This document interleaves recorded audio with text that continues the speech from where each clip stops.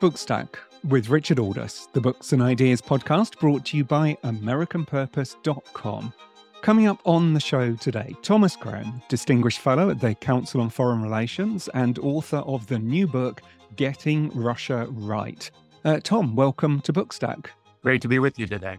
And congratulations on the new book. And rather admirably, you begin it with a mea culpa of one kind, that most Russia experts, you say, including yourself, got Russia wrong when it came to the invasion of Ukraine. That's absolutely correct. It's one of the things I don't like to talk about, but one has to be honest. Experts get things wrong and will only learn if we were prepared to admit that. And why do you think that so many experts did get it wrong in that moment? Was it about the moment or was it something more systemic, do you think?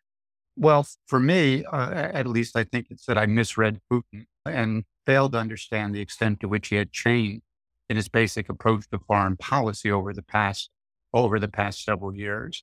When Putin first came to power back in the early 2000s, he was very much in the tradition of Russian strategic thinking, very pragmatic in his approach, operated on the basis of what we would call realpolitik, wasn't a person who took wild risks.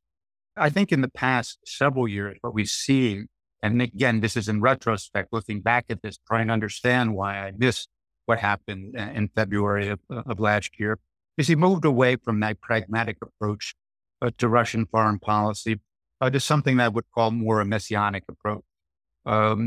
Began to think of himself in a different way as one of these great czars who gathers Russian territory, of Russia himself as a leader of some global coalition against the West, and therefore was out of touch with the reality of the situation in and around Ukraine. Obviously, he grossly underestimated the resistance that the Ukrainians would put up.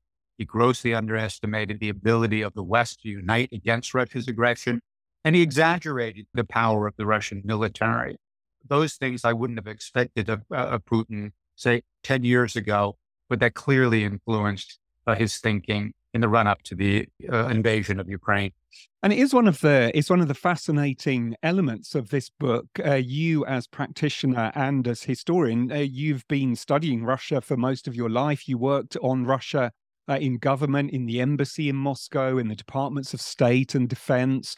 You were the senior director for Russia on the National Security Council staff during the George W. Bush administration. What does that bring to your analysis now that you're looking back on this post-Cold War period as a historian? Well, there's a wealth of experience that one has to account for. The experience helps you understand how Russians think, how they look at the world. But again, you know that along the way, you misread Russia. The policy, mildly put, didn't turn out exactly the way we had hoped it would at the end of the Cold War. So as an historian, you're trying to look to understand why you missed those things, but there's something deeper about the relationship between Russia and the United States, something deeper about the political processes in Russia that we need to be aware of now as we go forward in trying to manage a relationship with a country that's going to be a rival of the United States well into the future. Yeah, I mean, it's interesting that you say there that things did turn out exactly as we would have wanted. In fact, the conclusion really of the book is that there were far more shortcomings than successes in the post-Cold War world, you say. Yeah, but that is where I came out on this. I mean, I think we misread Russia and the possibilities with Russia in the years after the breakup of the Soviet Union. I don't think what we saw in retrospect in Russia in 1991 was a democratic revolution, as much as it was a power struggle that replaced one element of the Soviet nomenclature, the Soviet ruling elite, with another element of the Soviet ruling elite, which had rebranded itself as the Russian political elite at that point, but shared fundamental values about how the Russian political system should operate and what Russia's goals were on the global stage. So that, I think, is a fundamental mistake that we made at the very beginning and led to a lot of missteps in a policy going forward. Yeah, I mean, it's one of the things that surprised me, actually, early on, that you say that nothing would really have been different if senior policymakers had acted differently. Is that because you think that this was a systemic problem, or are you just sparing the blushes of your former bosses?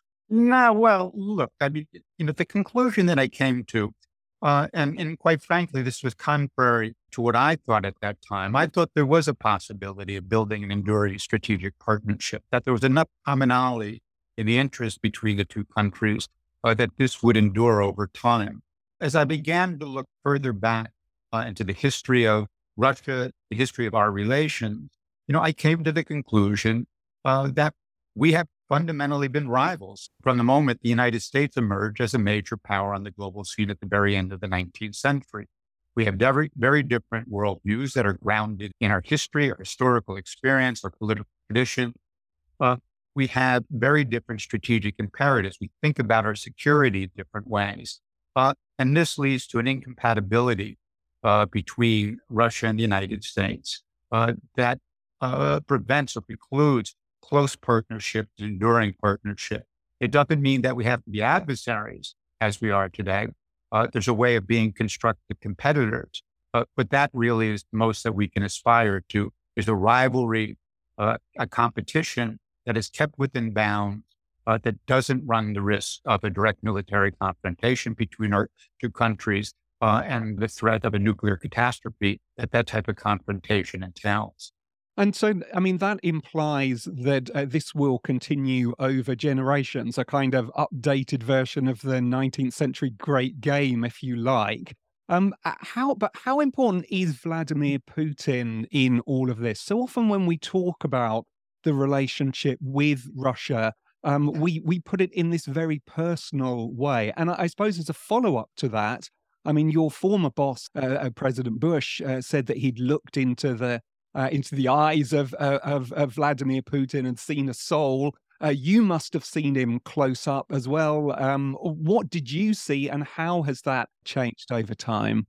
I mean, I think people don't give President Bush enough credit. You remember the phrase, "You looked into Putin's eyes and got a sense of his soul." They forget what he said next, and that was that he understood that this would be a man who would defend Russia's national interests.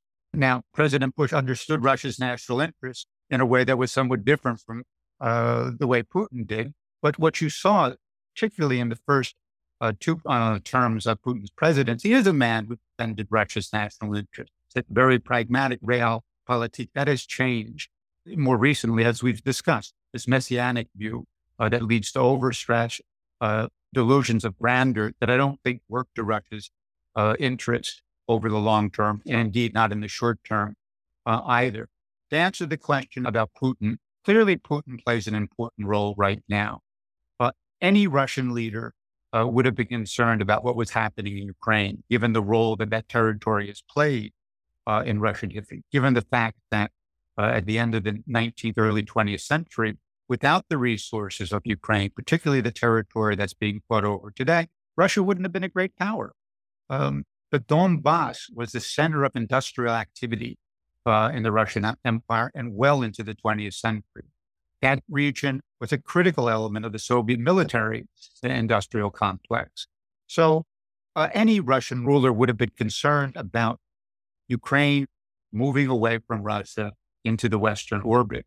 But not every Russian leader would have chosen war as the way of rectifying that concern.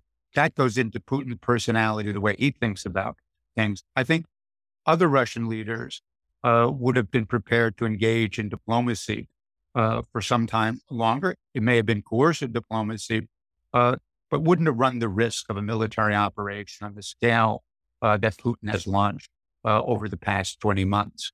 And I mean, that sense of history kind of sits over this whole question. And actually, at one point, you say that policymakers need to simplify things when they're thinking about these. So let's do that. I mean, Russia had been invaded during the Napoleonic Wars. It was invaded during the First World War. It was invaded during the Second World War. It put its boundaries, its borders in Germany during the Cold War period. What made us think, do you imagine, that the expansion of NATO and that alliance, that military alliance, would not have been perceived as a threat by Russia? I'm not sure we didn't believe that Russia would not see this as a threat. We were aware of that concern. We thought that Russia, one, would not be in a position to object vehemently because of the decline in Russian power. It was certainly true of the 1990s, less so in the 2000s as Russia began to recover. And second, we thought we could sell this to the Russians as a policy that would redound to Russia's advantage, that it would reduce the level of threat to Russia itself. We never convinced the Russians of that. And I think that is because we did not understand the extent to which Russia's sense of itself as a great power revolved around Russia's ability to influence development on the European continent. Think about this. When did Russia demonstrate its prowess as a great power over the past 3 centuries? It's on the great European battlefield. It's at the grand European diplomatic conferences. And what NATO expansion did, EU expansion did, is push Russia to the margins of Europe and basically said, you no longer have a role to play inside Europe. And that was problematic from the Kremlin standpoint. Yeah, we had Frank Costagliano on, the biographer of George Kennan, not long ago, and he pointed out that Kennan made exactly this point in the immediate post-Cold War period, saying in many ways that if we push Russia back in the way that you've described, we could expect trouble in the future. Right, and that's exactly what we had. Now there were other options. You might remember that in the early 1990s, we put in place a program that was called Partnership for Peace, that gave all of the countries of the former Soviet bloc some access, some connection with NATO, a promise of a possible partnership, but well into the future.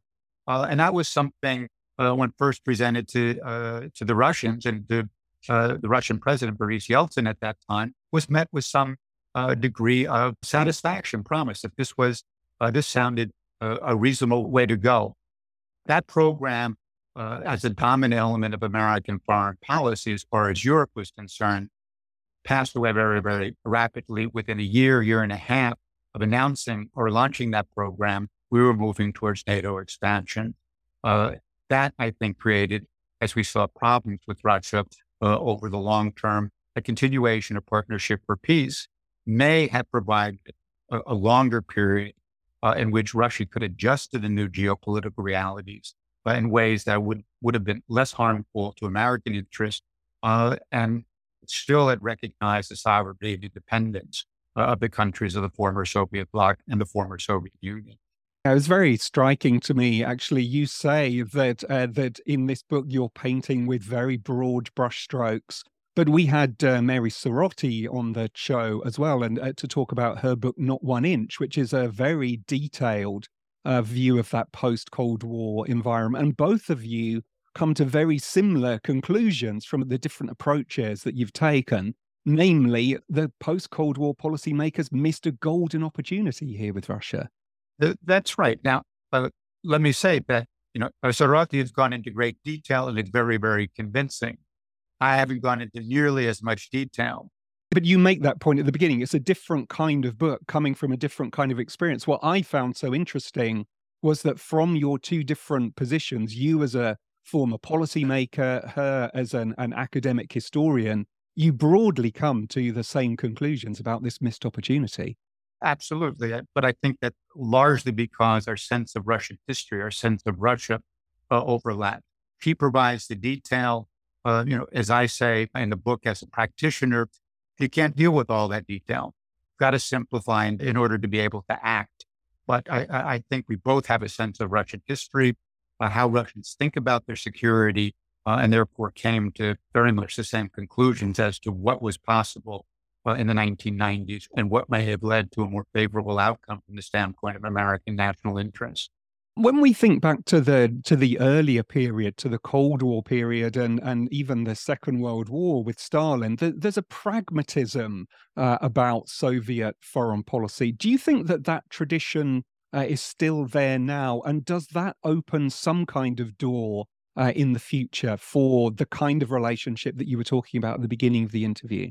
Well, let me say, in the 1990s, we also lost an element of pragmatism in our foreign policy. And again, it's understandable in retrospect. There was a great deal of exuberance at the end of the Cold War.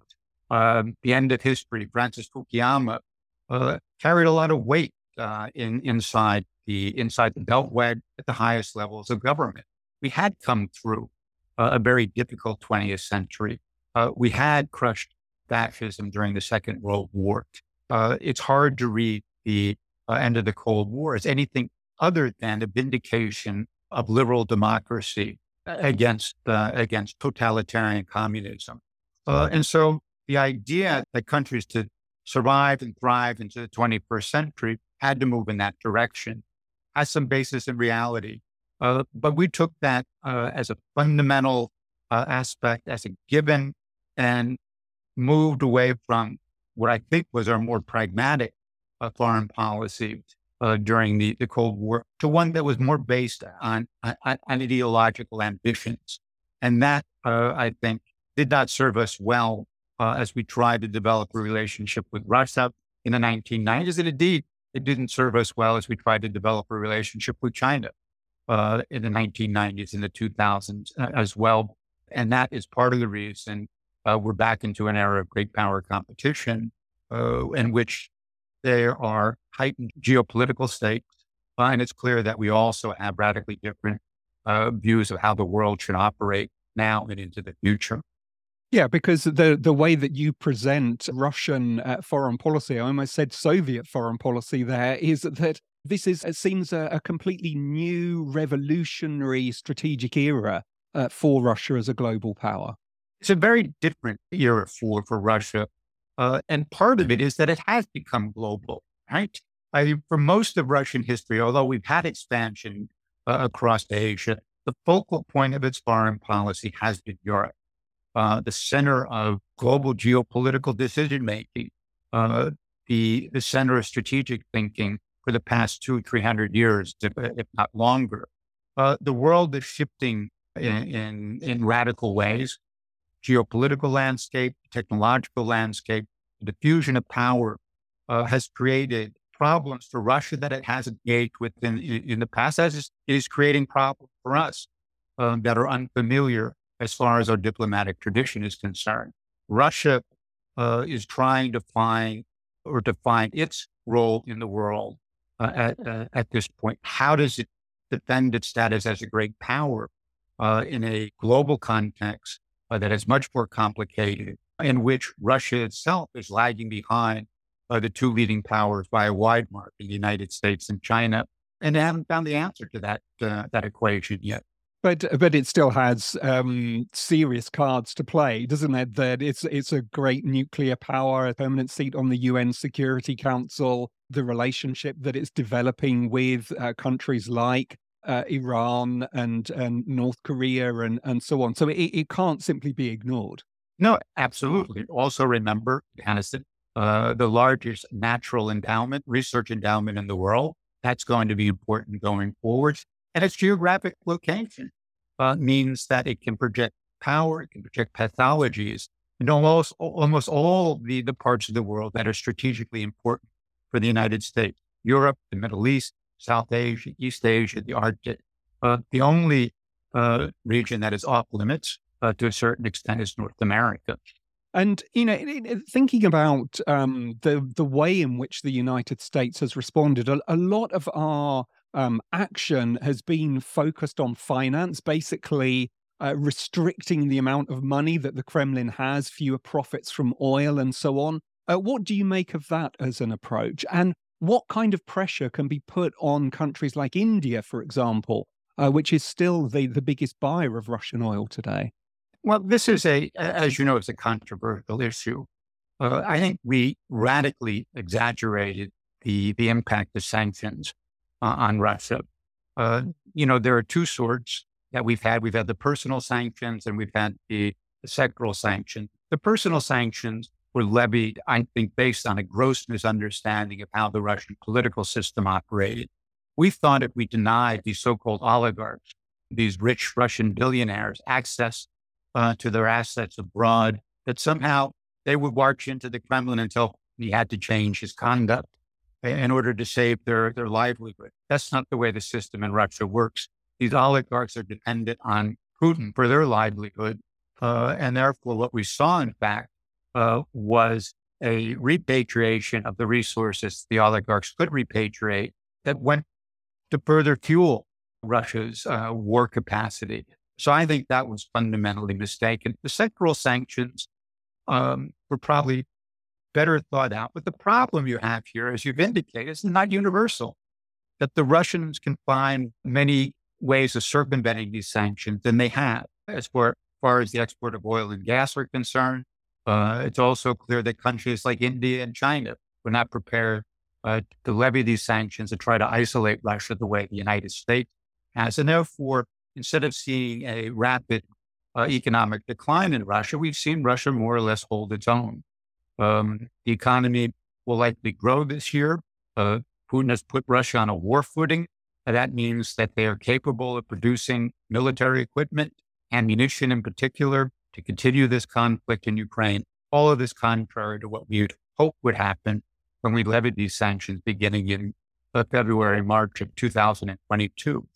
We're going to have a very difficult time persuading India to line up behind us as far as sanctions are concerned. They've had a long-standing, traditional, positive relationship with Russia. Their strategic concern is China first of all, and they see Russia as something of a potential counterbalance against China over the long term. And so while the Indians want to draw closer to the United States, and they have, particularly you see the way we operate within the Quad, India, Australia, Japan, and the United States at this point, the closer strategic coordination we have, but they will want to maintain a working relationship with Russia. And from the standpoint of American national interest, and thinking about our long-term strategic challenge from China, we are going to want to respect India's strategic choices to the extent that they do not run diametrically opposed to what we want to accomplish on the global stage. We really are back to the 19th century great game, aren't we? I mean, we're a year away from a presidential election. What do you make of the current Biden administration policy on Russia, and how might it change in a potential Trump administration, based on what we saw in the previous Trump administration? You know, my assessment is that the Biden administration has done okay as far as Russia is concerned. You know, they have pushed back where they needed. They've rallied the West against Ukraine. We can argue over whether the administration has provided the type of weaponry the Ukrainians need in sufficient quantities rapidly enough. But they have basically come in behind the Ukrainians, given them the wherewithal to at least maintain themselves on the battlefield. Whether this will produce a military breakthrough is another question at this point. Where I think the administration has failed somewhat is on the diplomatic side. Despite the nature of the conflict at this point, despite our obvious distrust of Russia, I do think it's important that we have some sort of channels of communication with the Kremlin, if only to understand how they look at the problem, what their motivations are, what their ambitions are, so that we can factor that into our own policy making. And we also need to have a channel in which we can effectively convey what our interests are, what we're prepared to do, and how we see the relationship going forward. All of this, I think, would lead to a more effective policy, and in the short term would lead to a nearer term resolution of the conflict in Ukraine. So what grade would I give the Biden administration? Probably a B plus at this point. After all, we're in the era of great inflation, right?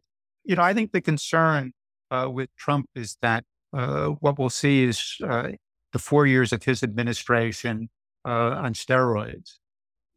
The actual policy towards Russia was not as bad as the rhetoric, but the rhetoric can be damaging in current circumstances. I think the president's personal disdain for Europe is problematic in the current environment, given that we need a united Europe in order to manage our problem with Russia. We're going to need allies in East Asia to manage China, but also to manage our problem to Russia to a certain extent. The Kremlin will almost certainly try to exploit the vulnerabilities of a Trump administration. That said, the Russians are operating will not be operating under any illusions as they were in the first term that they can manipulate Trump in order to sort of come to agree to Russian positions on the global stage. I don't think that's going to happen. The Kremlin realizes that Trump would be as unpredictable in a second term, probably even more so than he was in the first term.